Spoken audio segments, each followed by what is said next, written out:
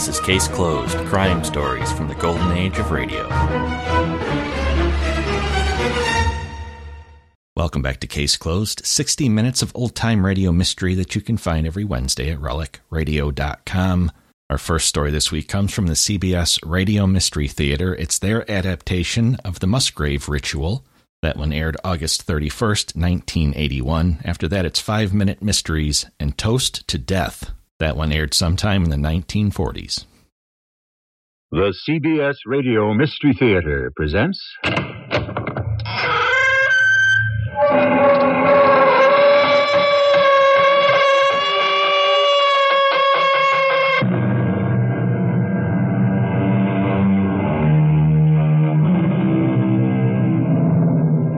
Come in. Welcome. I'm E.G. Marshall. Once again, we meet everyone's favorite sleuth, Sherlock Holmes. And today, we find him deeply involved in solving the riddle of the Musgrave Ritual, an ancient catechism handed down for centuries. A seemingly innocent passage into the rights of manhood. But its dark secret led to murder of the most horrible kind. When the bats fly low and the night's in the sky... Good Lord, Holmes, what is this, Satanism? I believe, Watson, it's part of one of the spells that were supposed to have been recited to bring Lucifer on the scene. Then this other ritual you gave me must also refer to the devil. What leads you to that conclusion? Well, look at the questions. Whose was it? His who is gone. And who shall have it? He who will come. If not the devil, then who? That you'll find out, Watson, when you solve the riddle of the Musgrave Ritual.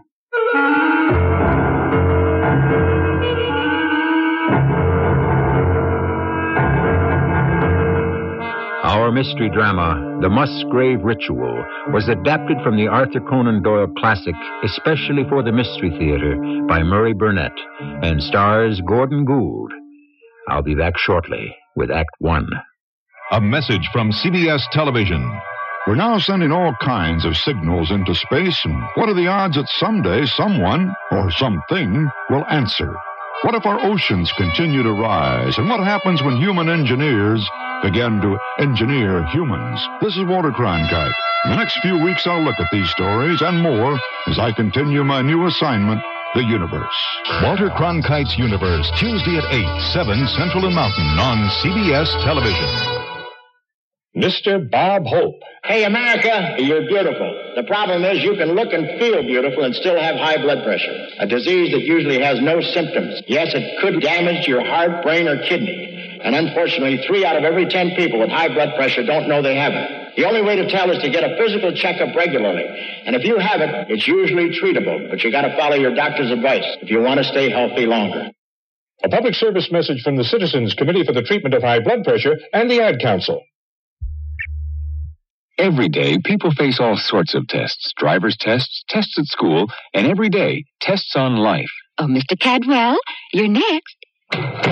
Mr. Cadwell, please take a seat. Thanks. Are you ready for your test on life? I guess so. Well, don't worry. It's only for practice. This time, that is. First question. If your son broke your favorite fishing rod, would you, A, be understanding, or B, yell at him? Was it really my favorite fishing rod? Oh, Mr. Cadwell. Would you stab someone in the back to get a promotion? How big a promotion? I'm come, Mr. Cadwell. Well, gee, I don't know. Well, you can find the answers at your local house of worship. That's where you and your family can learn about handling the everyday problems we all face.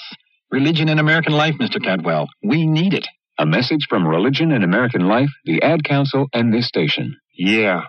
Well, thanks, and see you later. You can count on it.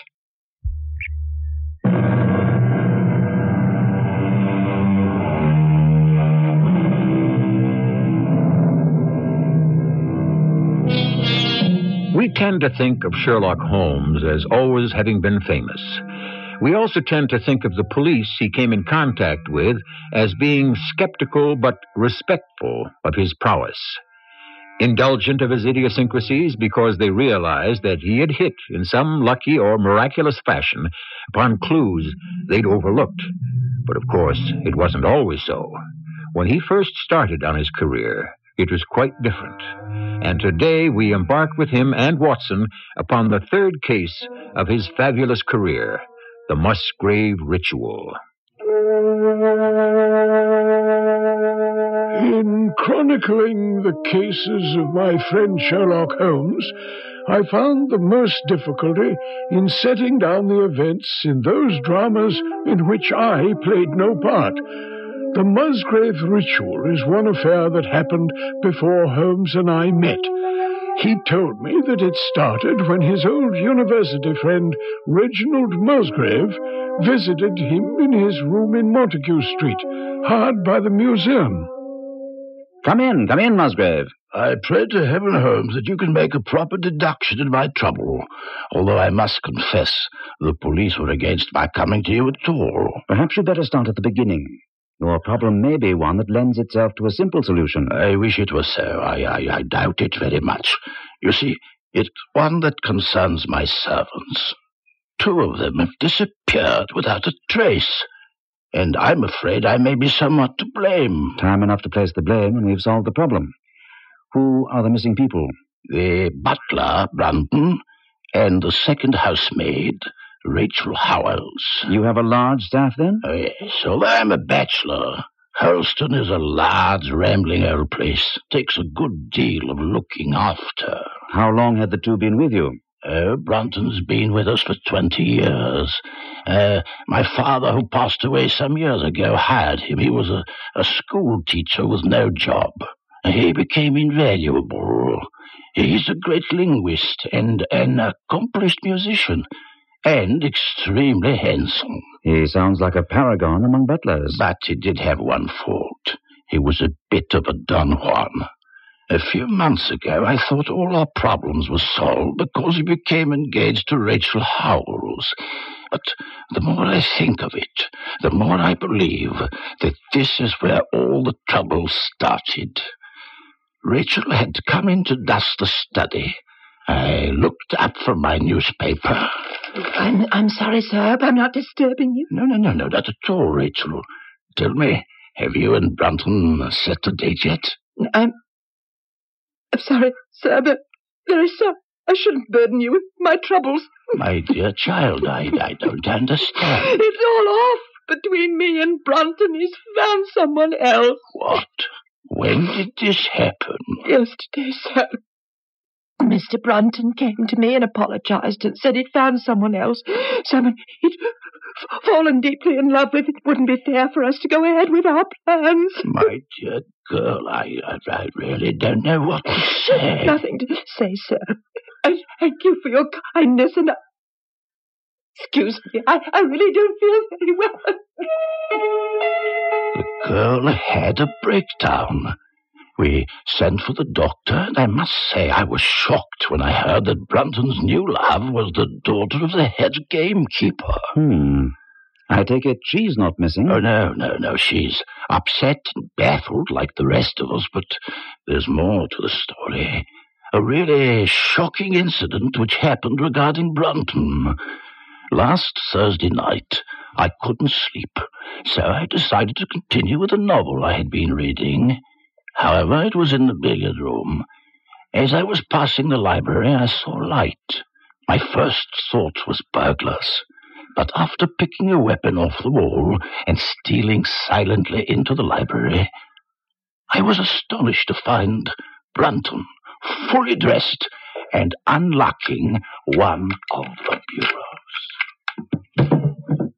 So, Brunton, this is how you repay the trust my family has reposed in you. Sir, this is not what you think. No? I find you rifling a bureau drawer in the dead of night, looking through my family's papers, and you tell me it's not what I think. Nothing is missing, sir. I'm not a thief, Mr. Musgrave. Whatever you are, you're no longer in my employ. Please, let me explain. I think 20 years of service entitles me at least to that. Very well. Well, as you know, sir, When your father first hired me, I was a schoolteacher. I've never lost interest in scholarship. History holds a fascination for me. I'm consumed by it. The Musgraves are one of the oldest families in England and are an important part of our history. All I've been doing is looking through the old papers you have here. In the dead of night, secretly, and behind my back? There's a bad mistake on my part, sir, but I was afraid you might deny me permission. There's no excuse for what you've been doing. You leave tomorrow. Mr. Musgrave, please, sir. I'd ask you to consider the years I've spent with the family. Holmes, I turned a deaf ear to his pleas, and he walked off.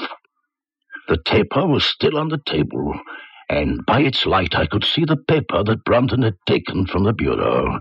And to my surprise, it wasn't anything important. Simply a copy of the questions and answers in the singular old observance called the Musgrave Ritual. And that is? A ceremony peculiar to our family, which each Musgrave for centuries past has gone through on coming of age. At any rate, I relocked the bureau, and I had turned to go when I was surprised to see Brunton standing before me. Mr. Musgrave, I've always been a proud man. I can't bear disgrace, sir. Disgrace will kill me. Believe me, my blood will be upon your head if you drive me to despair. If you cannot keep me after what has passed, then let me give notice and leave in a month. A month is too long. Take yourself off in a week, and give whatever reason you like. Only a week, sir. A fortnight, sir. At least a fortnight. A week? And consider yourself fortunate that I have been this lenient. The trouble with presenting an accurate picture of Holmes' cases in which I wasn't involved lay in working from Holmes' notes, which were sketchy at best, and in a particular, peculiar shorthand, which I sometimes found baffling. In this case of the Musgrave Ritual, I found it necessary to ask him what part the police had played. The police? My dear Watson, remember, they weren't Scotland Yard, and I dealt with a Sergeant Davies of the County Constabulary. He was somewhat less than enthusiastic. Well, now, Mr. Sherlock Holmes, Mr. Musgrave thinks the world of you, and he's asked me to give you every assistance. And I appreciate that, Sergeant. Would you mind telling me if you've reached any conclusions? We most certainly have, Mr. Holmes, and I know that a simple professional solution doesn't please you amateurs. And your conclusions, Sergeant? Brunton was quite a slippery character, and once Mr. Musgrave caught him red-handed, so to speak, he knew the jig was up, and he took off. Now, we've got bulletins out all over England and the continent for him. He'll turn up. I see. And the girl, Rachel? Well, no, that was a pretty piece of acting. Brunton must have been serious about her all along, and just used the engagement to the gamekeeper's daughter to cover his traces. Meanwhile, she acted heartsick, and then ran off after him to meet him somewhere. Well, Mr. Holmes, that ties everything up nice and neatly, eh? There are a few questions. You describe Brunton as a slippery character, meaning that he had been engaged in acts of thievery before? Oh, yes, of course. Then how do you account for the fact that Mr. Musgrave says that in 20 years he'd never once missed anything of value? Neither cash nor jewels. Hurlstone's a very large place, Mr. Holmes. I suspect that if Mr. Musgrave were to take inventory, he might change his tune. So you have it marked as a case of theft and flight? That's what our experience tells us. Now, don't you agree? I think it may be a little more complicated than that. On the train up here, Mr. Musgrave told me you were very thorough in checking Rachel Howell's footprints. Oh, yes. We traced them right across the lawn to the edge of the pond, then on to the gravel, which leads out of the grounds. That was good work. Thank you, sir. And this leads you to believe that Rachel Howell left the grounds? Of course, sir. Don't you? Yes, Sergeant, I do. Only Musgrave also told me you had the pond dragged and fished up a linen bag containing a mass of old rusted and discolored metal and several pebbles. That's so. Now, at first we thought the poor girl might have done away with herself, and that... Surely she wouldn't have thought of killing herself if she were going to join her lover. That was before we hit upon our solution. You see, before we knew she went off. I see. But then, what about this linen bag? Oh, probably some junk that had been there for years. But then, wouldn't the linen have been eroded? As I understand it, the bag looked as if it had been only recently immersed. There's that, sir. I give you that. Thank you, Sergeant. Now, did you consider the possibility that the girl threw that bag into the pond before she left the property? Now, why would she do a thing like that? Why, indeed, Sergeant. If we had the answer, we'd know a lot more about the case. But why else would she go out of her way to stop by the pond if she were leaving the property? I've been told you'd had some success at amateur detecting, but you amateurs are apt to carry things too far. Next thing you know, you'll be coming up with those old wives' tales about the old Musgraves dabbling in witchcraft. You're the first one to mention that, Sergeant. But it does hold some interest. For the amateurs, not the professionals. If we listened to half the tales the widow Sykes spins, we'd be chasing shadows every full moon. The widow Sykes? She's the village historian and the village gossip. If you don't want to waste your time, Mr. Holmes, steer clear of the widow. Holmes, I'd like very much to know more about this thing called the Musgrave Ritual. But surely the whole ritual is outlined in my notes. Oh, yes, I do have it here. Read it to me, please. I'd like to refresh my memory. It seems to be in question and answer form. That's so. Let me see if I can recall the answers if you will read the questions. Very well.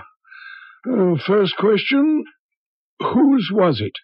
His who is gone. That's right. Well, now, second question, who shall have it? He who will come. Where was the sun? Over the... let me recall. Over the oak.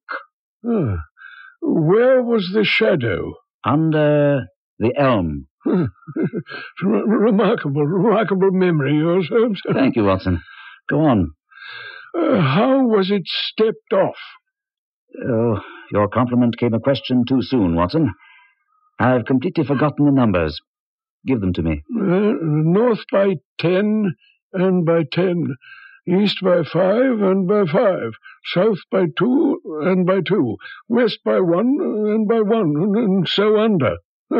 It's just gibberish, Holmes. Go on. What shall we give for it? All that is ours. Why should we give it? For the sake of the trust. Well, that seems to be all. It's amazing how you recalled most of it. Now that you've heard the Musgrave Ritual, what do you think? For the life of me, Holmes, I can't make head nor tails of that rigmarole. But you realize its importance, Watson. Perhaps it would help you if I told you that the spelling of the original catechism was definitely middle of the 17th century.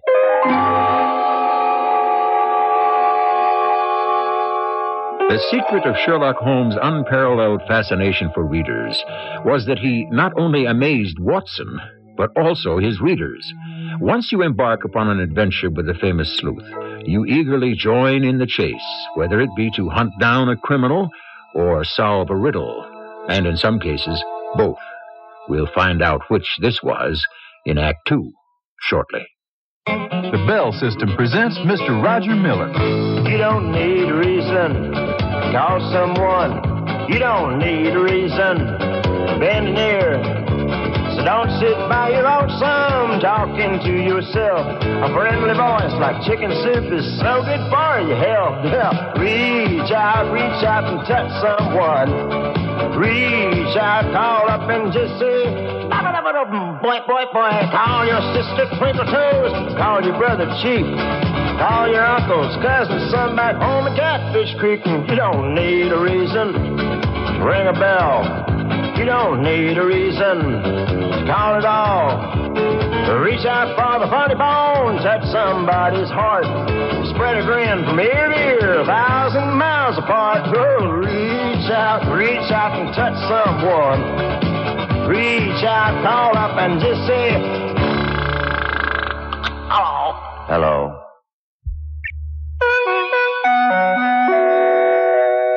Hi, this is Larry Hagman here. I have a way of dealing with cigarette smokers. They get too close to me and I just blow them away. With the little portable fan I carry wherever I go. Now, of course, if people didn't smoke, I wouldn't need my fan. Now, maybe you're sitting there and thinking, what right does Larry Hagman have to tell me not to smoke? Well, I wasn't always perfect. I used to smoke a lot. But then I started feeling lousy, not just in the morning when I woke up with that awful cigarette hangover, but all the time. And that's when I made up my mind to quit. And it's made a big difference the way I feel. And it could do the same for you. In fact, the American Cancer Society says that when you stop smoking, your body starts to repair itself right away. How about that? Now you can keep putting it off, or you can make up your mind to quit right now. You know, if all you smokers would give up cigarettes, I'd give up my fan. But until you do, remember, if I get you smoking around me, no more Mr. Nice Guy.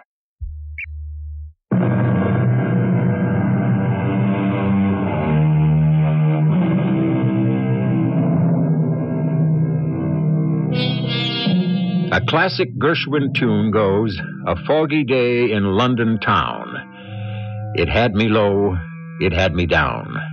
Whenever I hear it, I can't help thinking that fog and London and Sherlock Holmes make for one of the most exciting combinations in all of literature. We return to 221B Baker Street, where Watson is patiently trying to unravel Holmes' notes in the case of the Musgrave ritual. Holmes, I know you're trying to help me, but from your notes it appears we have 3 separate mysteries to solve. The disappearance of the butler, Brunton, Rachel Howell's vanishing, and this ancient Musgrave ritual. That's just it, Watson. Suppose there was only one mystery, one problem to solve, and by solving it, all 3 questions would be answered. What then? I don't see how that could be possible. I was convinced that the roots of all these happenings lay in the past. And so I disregarded the advice of Sergeant Davies and went to visit the widow Sykes in her small cottage in the village. Come right in, Mr. Holmes. Don't mind the geese. They're better than dogs for guarding the house. Sergeant Davies said you might be able to help me. Mr. Holmes, I can see you're not one to stick too close to the truth. If that windbag said anything at all about me, it was to tell you to pay me no mind. Would you like a cup of tea? No, thank you. You mind if I have a cup? No. Earlston is a dark place. There were dark deeds done in the old days. Did you know Brunton? Since he was a lad. He was smart, I'll grant him that, but not as smart as he thought he was. A lot of people knew what he was up to at Earlston. Oh, what was that? Looking for things that were best left lost.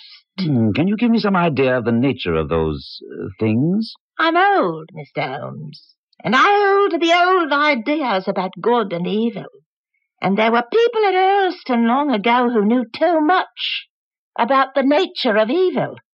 They did evil deeds. I'm talking about the Musgrave. Back more than 100 years, they dabbled in witchcraft. And you think Brunton was... Looking to find out how they worked their spells, trying to find out how they got their powers. And? And either he found out or he made a mistake. Either way, Mr. Holmes, he's gone. I see.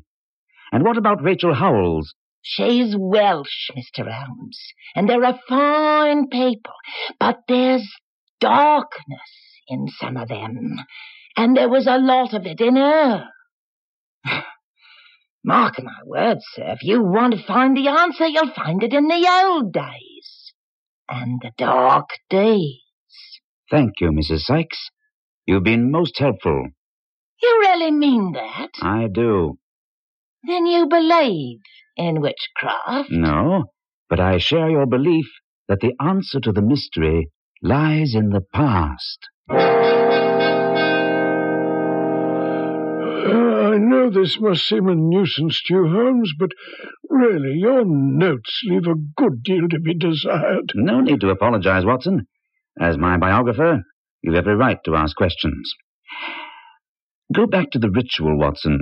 You were on the right track there.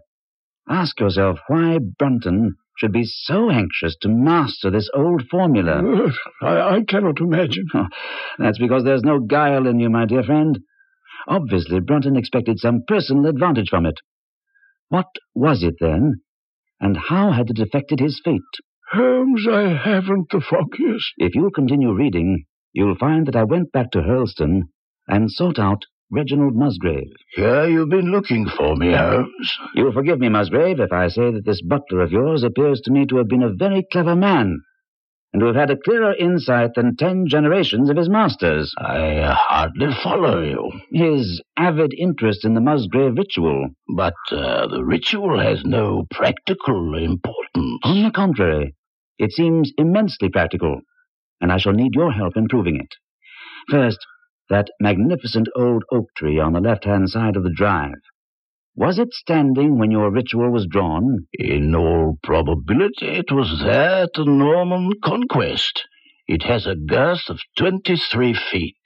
Have you any old elms on the property? Well, now, there used to be a very old one, some yards from the oak, but it was struck down by a bolt of lightning 10 years ago, and we cut down the stump. You can still see where it used to be? Oh, yes. I should like to see where it grew. All we have to do is step outside.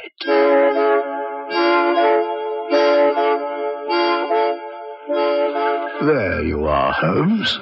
You can see the scar in the lawn. I don't suppose it's possible to find out how high the elm was. I can give it to you exactly. It was 64 feet. How did you come to know it? My old tutor gave me exercises in trigonometry. They invariably took the shape of measuring heights. When I was a lad, I worked out every tree and building on the estate. Tell me, did your butler Brunton ever ask you such a question? Upon my word, Holmes, I don't know how you ferreted that out. But he did ask me some months ago in connection with an argument he said he had with a groom. But I still fail to understand what's behind it all. Holmes, I must confess that I sympathize with Musgrave's bewilderment. Look at my notes. Go back to the ritual and read. Where? What? Where was the sun? Over the oak. Ah, I see, Holmes, and the shadow was under the elm. Precisely.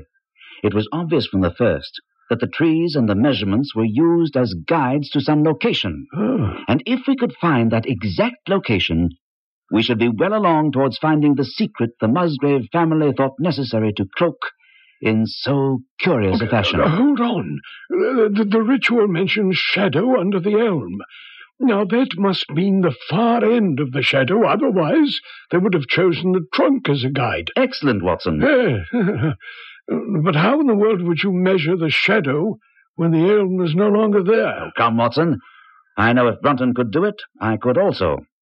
I went with Musgrave to his study and found 2 lengths of a fishing rod which measured exactly 6 feet. Then I whittled myself a peg to which I tied a long string with a knot at each yard. And then we went back to the elm. I see the sun is just grazing the top of the oak, which is fortunate for us. Now, this is the spot where the elm stood, Musgrave?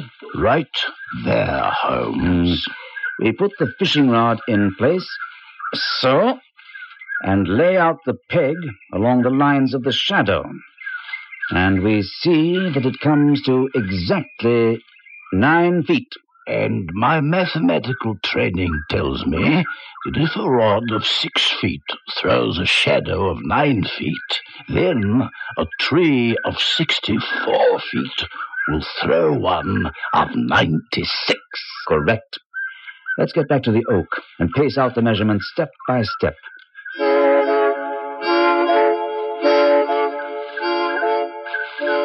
Three, 4, 5.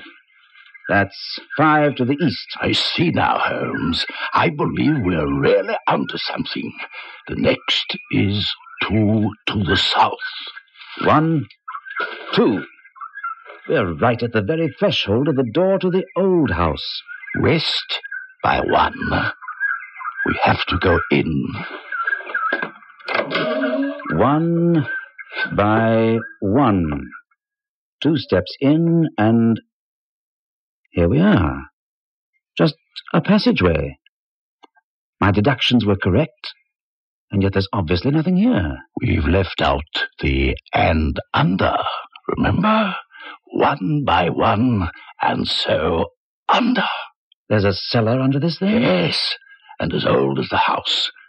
Down here, through this door. Ah, there's a lantern down here. I will strike a match. People have been here, Musgrave. See, the wood has all been piled carefully along the walls, leaving a clear space in the middle here. That's Brunton's muffler.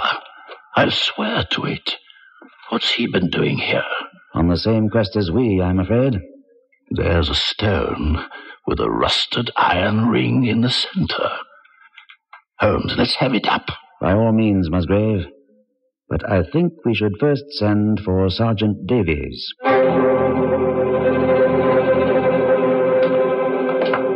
now, Mr. Holmes, think we found something, have we? Did you bring anyone with you, Sergeant? I think I can handle this by myself. I hope you're right. All right, then. What do you want me to do? Help us lift this flagstone. Right, you are. Let's get a grip on the ring. Huh? And heave. It's too dark to see anything down there. Now stand back and let me flash the lantern down. Good Lord in heaven. Is that thing Brunton? I'm afraid so, Musgrave. But his hands, what happened to them? I imagine he wore them away, scratching at the slab to move it. Hardly room enough for a man to stand upright in that hole. I should hazard a guess that there wasn't enough air for more than an hour. What made him do it, Holmes? What made him do it? Greed, Musgrave. Greed and love.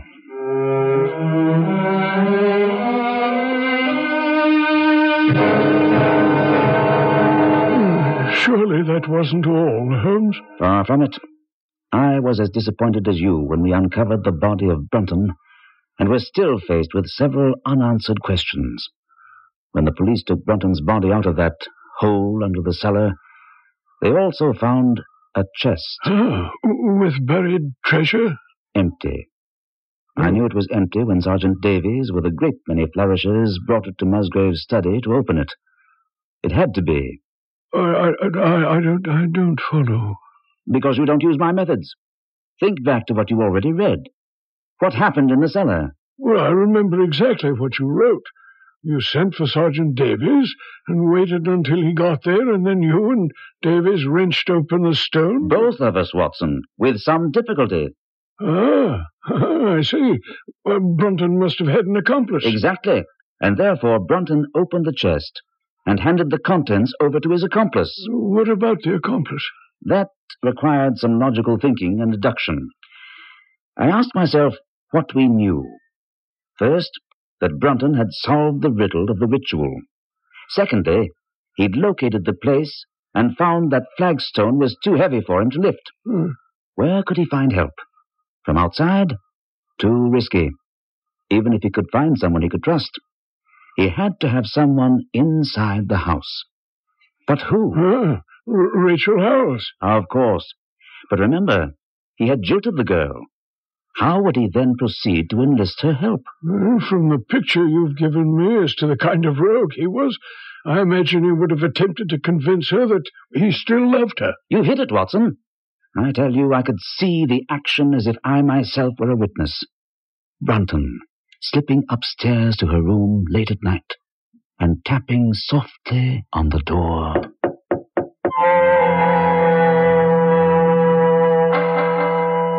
There are times in everyone's life when one feels like murdering his best friend. And Sir Arthur Conan Doyle tells us that this was one of the times that Watson could cheerfully have killed his friend Holmes, because Holmes broke off his narrative to fill a pipe. But he did continue, and so will we, right after these messages. Taking a laxative? Yeah, traveling throws my system off. But so can a laxative. Not Metamucil. That's Metamucil? Metamucil Instant Mix, in little packets. Oh. Easy to take along. And easy on your system. Because Metamucil is made from natural fiber with no chemical stimulants. More doctors recommend Metamucil for really gentle relief. I like that orange flavor. Me too. Easy to take. If not nature, Metamucil. Read label and follow directions. Turn in at the Best Western Hotel or Motor Inn nearest you and ask for your free full-color road atlas and travel guide. It's the best in the lodging industry. Then, use it to plan your next trip the Best Western way. The Best Western Road Atlas and Travel Guide, free at the Best Western nearest you. Turn in at a Best Western, turn in America. Turn in at a Best Western, turn in. This is Ken Howard. If you're over 18 and already out of school, I have a personal question for you. Can you read as well as you would like to? I don't mean just traffic signs and sports programs. I'm talking about books, magazines, and newspapers, and the labels on medicine and food packages. If you don't read well enough to understand these, you can get help at your library. Many libraries offer assistance for people who didn't learn to read very well in school. If they don't have the programs themselves, librarians can often recommend a local tutor, self-help books, or even televised instruction that includes other subjects as well as reading. 25 million Americans have trouble reading, and some of them don't even realize it, or they're too embarrassed to ask for help. If you are one of them, don't waste your mind any longer. The libraries in your area are waiting to help you. You just walk right in and ask for books on any subject that interests you, whether it's basketball, basket weaving, or the mystery of the Baskervilles. You name it, the library has it.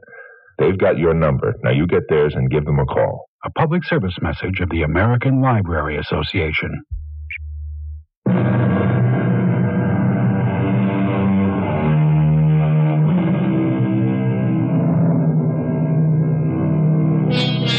Sir Arthur Conan Doyle isn't noted as an author who writes cliffhangers, but we must remember he penned the longest cliffhanger of all time when he left Sherlock Holmes and Moriarty dangling over the Reichenbach Falls for 3 years before resurrecting him. And now, in explaining and filling out his notes on the Musgrave ritual, he'd left Watson waiting while he filled his pipe, before picking up the narrative where he'd left off, with a soft tapping on Rachel Howell's door in the dead of night. Who is it? It's Richard. Richard? What do you want? To talk to you. Go away. Rachel, please. It's important. To you or to me? To both of us. To our life together. Please, open the door. All right. Just for a moment. Thank you, Rachel. Why'd you close the door? If you think you... Rachel, I'm here to ask you to forgive me. I treated you shamefully. Oh, it took you until tonight to realize that? No, I knew it all along, but I'm a weak man, you know that. And she tempted me. This isn't a church. My room is no place to bare your soul. What do you want? Why are you here? I want you to promise to come away with me, to start a new life, together, as my wife. What? I mean it, Rachel. It took these weeks away from you to realize you were my true love. And what about your engagement to Jane? Well, it's only justice that she'll be treated as I treated you.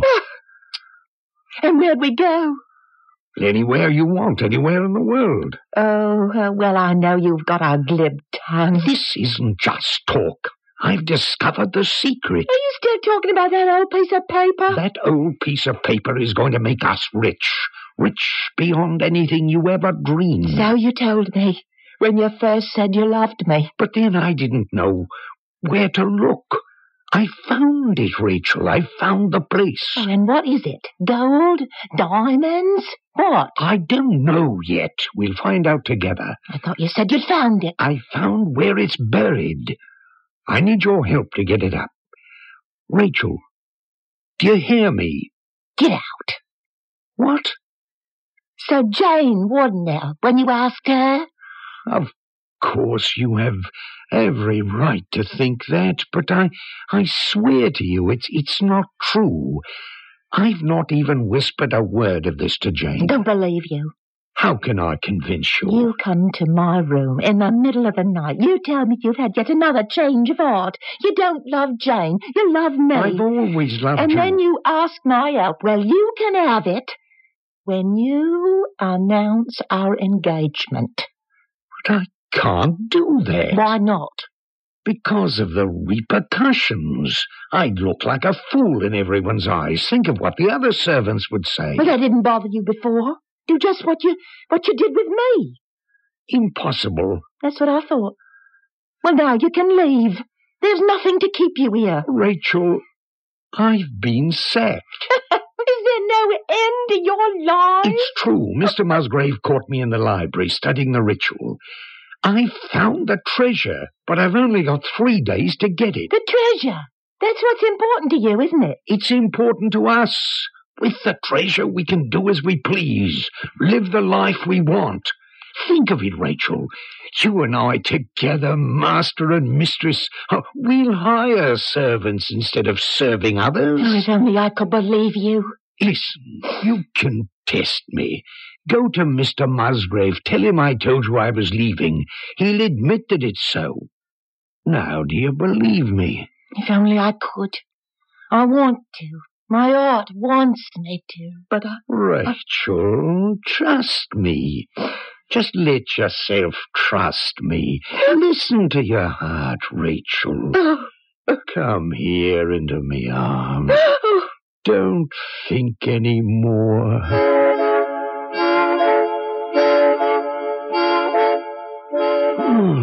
My word, Holmes, you made me actually see it. It's just as if you were there. The science of deduction, Watson. Now, we have Rachel enlisted firmly on Brunton's side. They don't have much time, so I suspect that the very next night, Brunton and Rachel crept down to the cellar, very cautiously and quietly, and... All right, here we are, Rachel. But there's nothing in this old cellar except logs and wood. That's what everyone thinks. But if we lift these pieces of wood from the center of the floor and put them over there, hey, what do we find? A stone with a ring in the center. Right, my girl. And now, please give me a hand with this. But there isn't enough room on the ring for me to get a grip. There. Is that better? Yeah. All right, now, when I say Eve, we'll both pull. All right. All right. Eve. Again. Eve. That's no good. See if you can squeeze your fingers closer together so I can get my whole hand underneath the ring. All right, but then I can't use all my strength. Well, let's try it. All right, now. Eve. That's it. Keep pulling, Rachel. Got it. Hang on. I can't for long. It's too heavy. Take that piece of wood over to me. Right, quickly now. Hang on. Just let's get this wood under. There. Sure. It's done. All right, you can let go. 1 minute more. I'd have let it drop. All right. I'll climb down. You flash the lantern so I can see. I hope this isn't no wild goose chase. Never fear. It's all in the ritual. There. The light. The chest. See the chest? Yes, I see it. It's locked.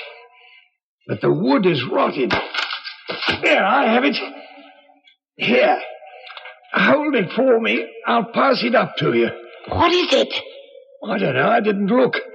I'm glad I was right about you, Rachel, my darling. I knew I needed a big, beautiful girl like you. A slight wisp of a thing like Jane would never have been able to... Watch out! The wood wedge, it's slipping! Rachel, push it back under the edge! Rachel! Help me, please! Rachel!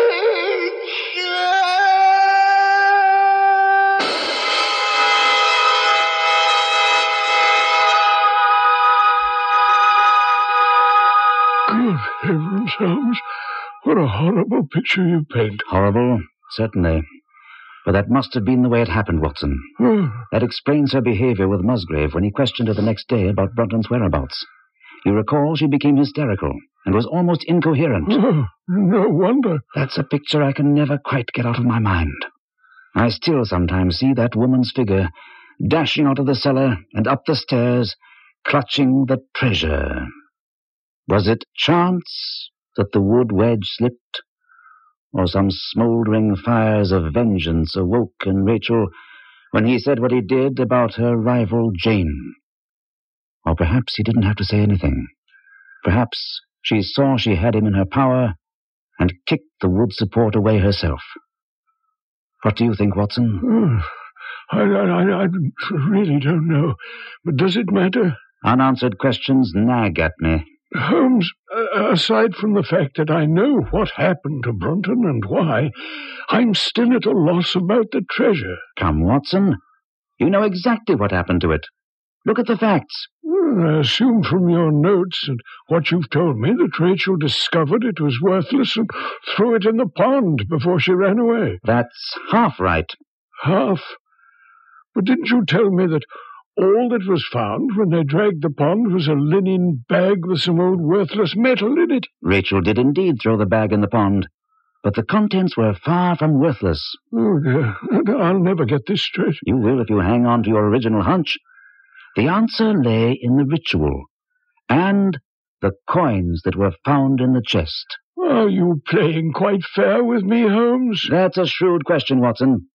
I should have added that part of the answer lies in the history of the Musgrave family.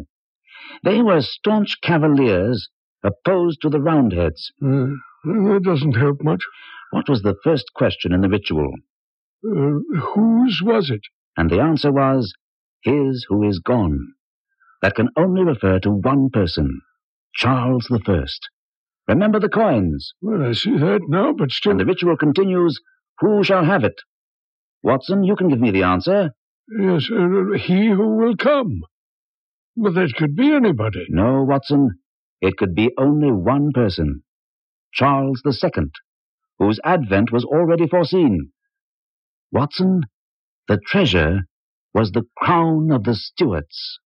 But how was it that Charles did not get his crown when he returned? The only explanation is that the Musgrave who held the secret died suddenly, and by some oversight left the ritual to his descendant without explaining the meaning of it.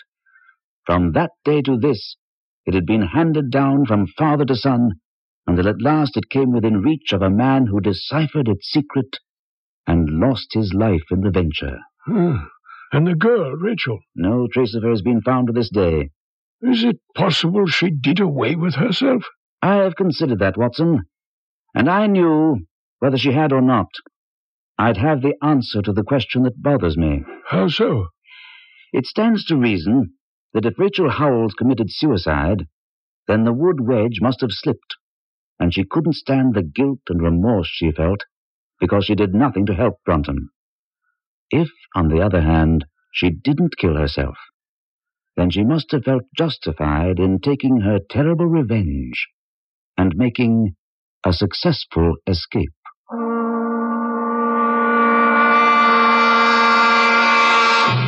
To my knowledge, this is the only story Sir Arthur Conan Doyle wrote that ended with any sort of conundrum.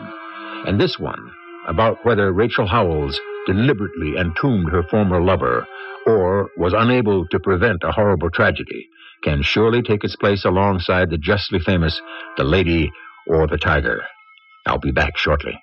Feeling fit feels so good, firming up the way you know you should. I'm Susan Anton. The ultimate in feeling fit is sleeping on a Perfect Sleeper Pillow Soft.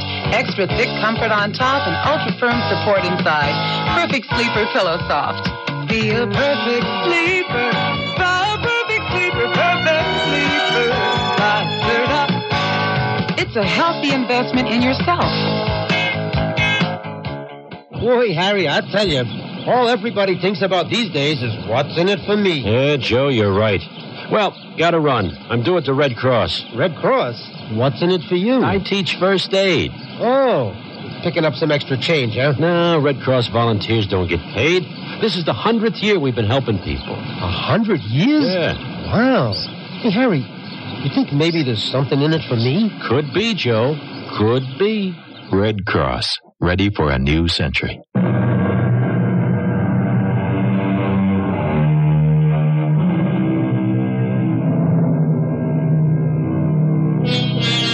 The question about Rachel Howells, and did she or didn't she commit suicide, is most intriguing, and each of you undoubtedly has his or her own answer. I lean to the theory that it was deliberate, because Conan Doyle and Holmes make much of her dark, Celtic, passionate background, and I'm a firm believer in the old adage, hell hath no fury like a woman scorned.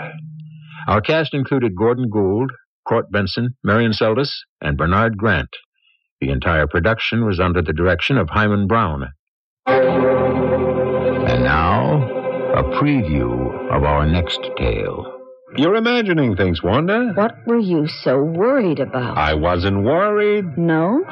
I just wasn't feeling very well. You look fine now. Look, I really don't want to stand around in this crowd and debate my health. Could we just talk about it in the car? Could it have been something you asked me to carry for you? Calm down, will you? This toy? This paper mache piñata? Why were you so insistent about getting this particular one, Eugene? What's inside, Eugene? Candy. I don't believe you.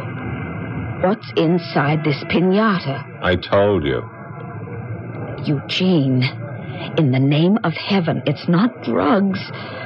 Please say it isn't drugs. It isn't drugs. Then what? All right, look, let's go back to the car and we'll talk about it.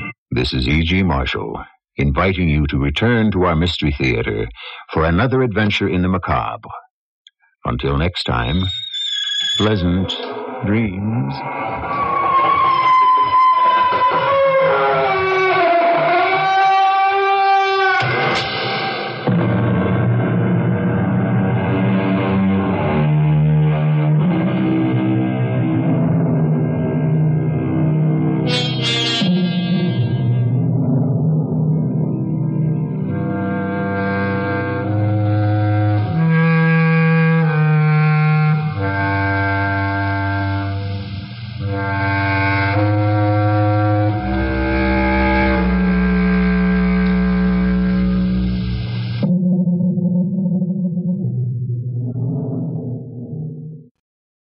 Another 5-minute mystery.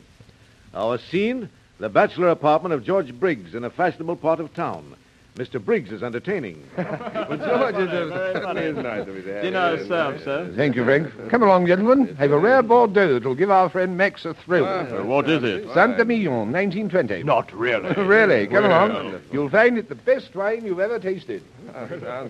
You'll sit there, Max. Thank you. Bill, you over here, please. Thank you, Briggs. And Jerry, here. Bring on the fatted calf. Uncle Jerry will rend it limb from limb. Right. But first, Frank. Yes, sir? The wine, please. Yes, sir. Saint-Emilion, 1920. I am especially anxious that my guests try the wine first. You know, Briggs, I have a feeling that something is about to happen here tonight. Oh, nonsense, Jerry. You daredevil flyers are always nervous. Yes. Gentlemen, before long we'll be telling each other ghost stories. All right, Frank. Thank you. Yes, sir. One moment, Frank. Yes, sir. Gentlemen, I should like you to meet Frank, the best man I've ever had. Well, how do you do, Frank? How do you do? How do you do? All right, Frank, you may go. Thank you, sir. And now, gentlemen, to see what you think of my wine. A toast to Gregory Stone. What? Stone? But he's been dead 8 years, Briggs. His picture is on the wall there. A portrait I did of him 6 months before he died. He was my best friend. Drink. Magnificent Bordeaux, my friend. Never tasted better, eh? Quite right. Thank you. Right. And now that you've all had a drink, let me tell you why I've invited you here. I didn't know there was any particular reason, Briggs. Well, there is. You see, one of you sitting at this table tonight murdered my friend Gregory Stone 8 years ago. But I don't get it, Briggs. What's the game? No game, Jerry. Just a desire on my part to watch the murderer of my friend Gregory Stone die as he died. Do you know the man, Briggs? It's one of you three. Which, I can't say, but I shall shortly find out. How? For years, I've trailed the man who killed Stone. Finally, I found a man who'd seen the murder. That man is my valet, Frank. Well, go on. Each of us here tonight drank a glass of wine poured for us by Frank. One of these glasses was poisoned, and Frank gave that glass to the murderer. You're nervous, Gary. Huh? You knocked your glass over. Oh, sorry. In another minute by this clock, let me put it on the table. One of you will be dead. It's horrible. I won't submit. Sit down, Max, unless you want a bullet. Yeah, Briggs, if this is a joke, It's no joke, Bill. I give you my word. If it is a joke, it's a mighty poor one. No hysterics, Gary, if you please. Would you mind putting that clock away? It quite unnerves me. Time is going fast. Please put that clock away. I can't stand it. It's driving me mad. Perhaps, Bill, if you look at the picture of Gregory Stone hanging on the wall there, it will take your mind off the passing time. No, don't let me die, Briggs. For heaven's sake, I'll confess. Only do something. Oh, the pain. I can feel it. I'm dying. I'm dying. Do you hear? He's dead, Briggs. Not at all, Max. He's merely fainted. Fainted? Certainly. There was no poison in his glass. Oh, but then it was all a joke. It'll be no joke for our friend Bill. He'll be in a cell tomorrow morning. The rest of it was purely fictitious. My valet never saw Bill before, and there was no poison in the glass. Bill's own fear and his sense of guilt did what I thought it would. It's a miracle. Not at all. Merely an example of applied psychology. Here, better give me a hand. He's coming round.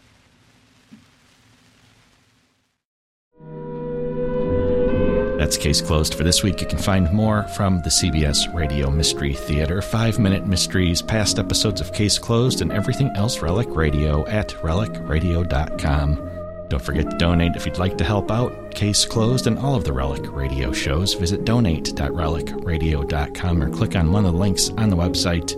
Thanks to those who have helped out. Thanks for joining me today. Be back next Wednesday with another hour of Case Closed.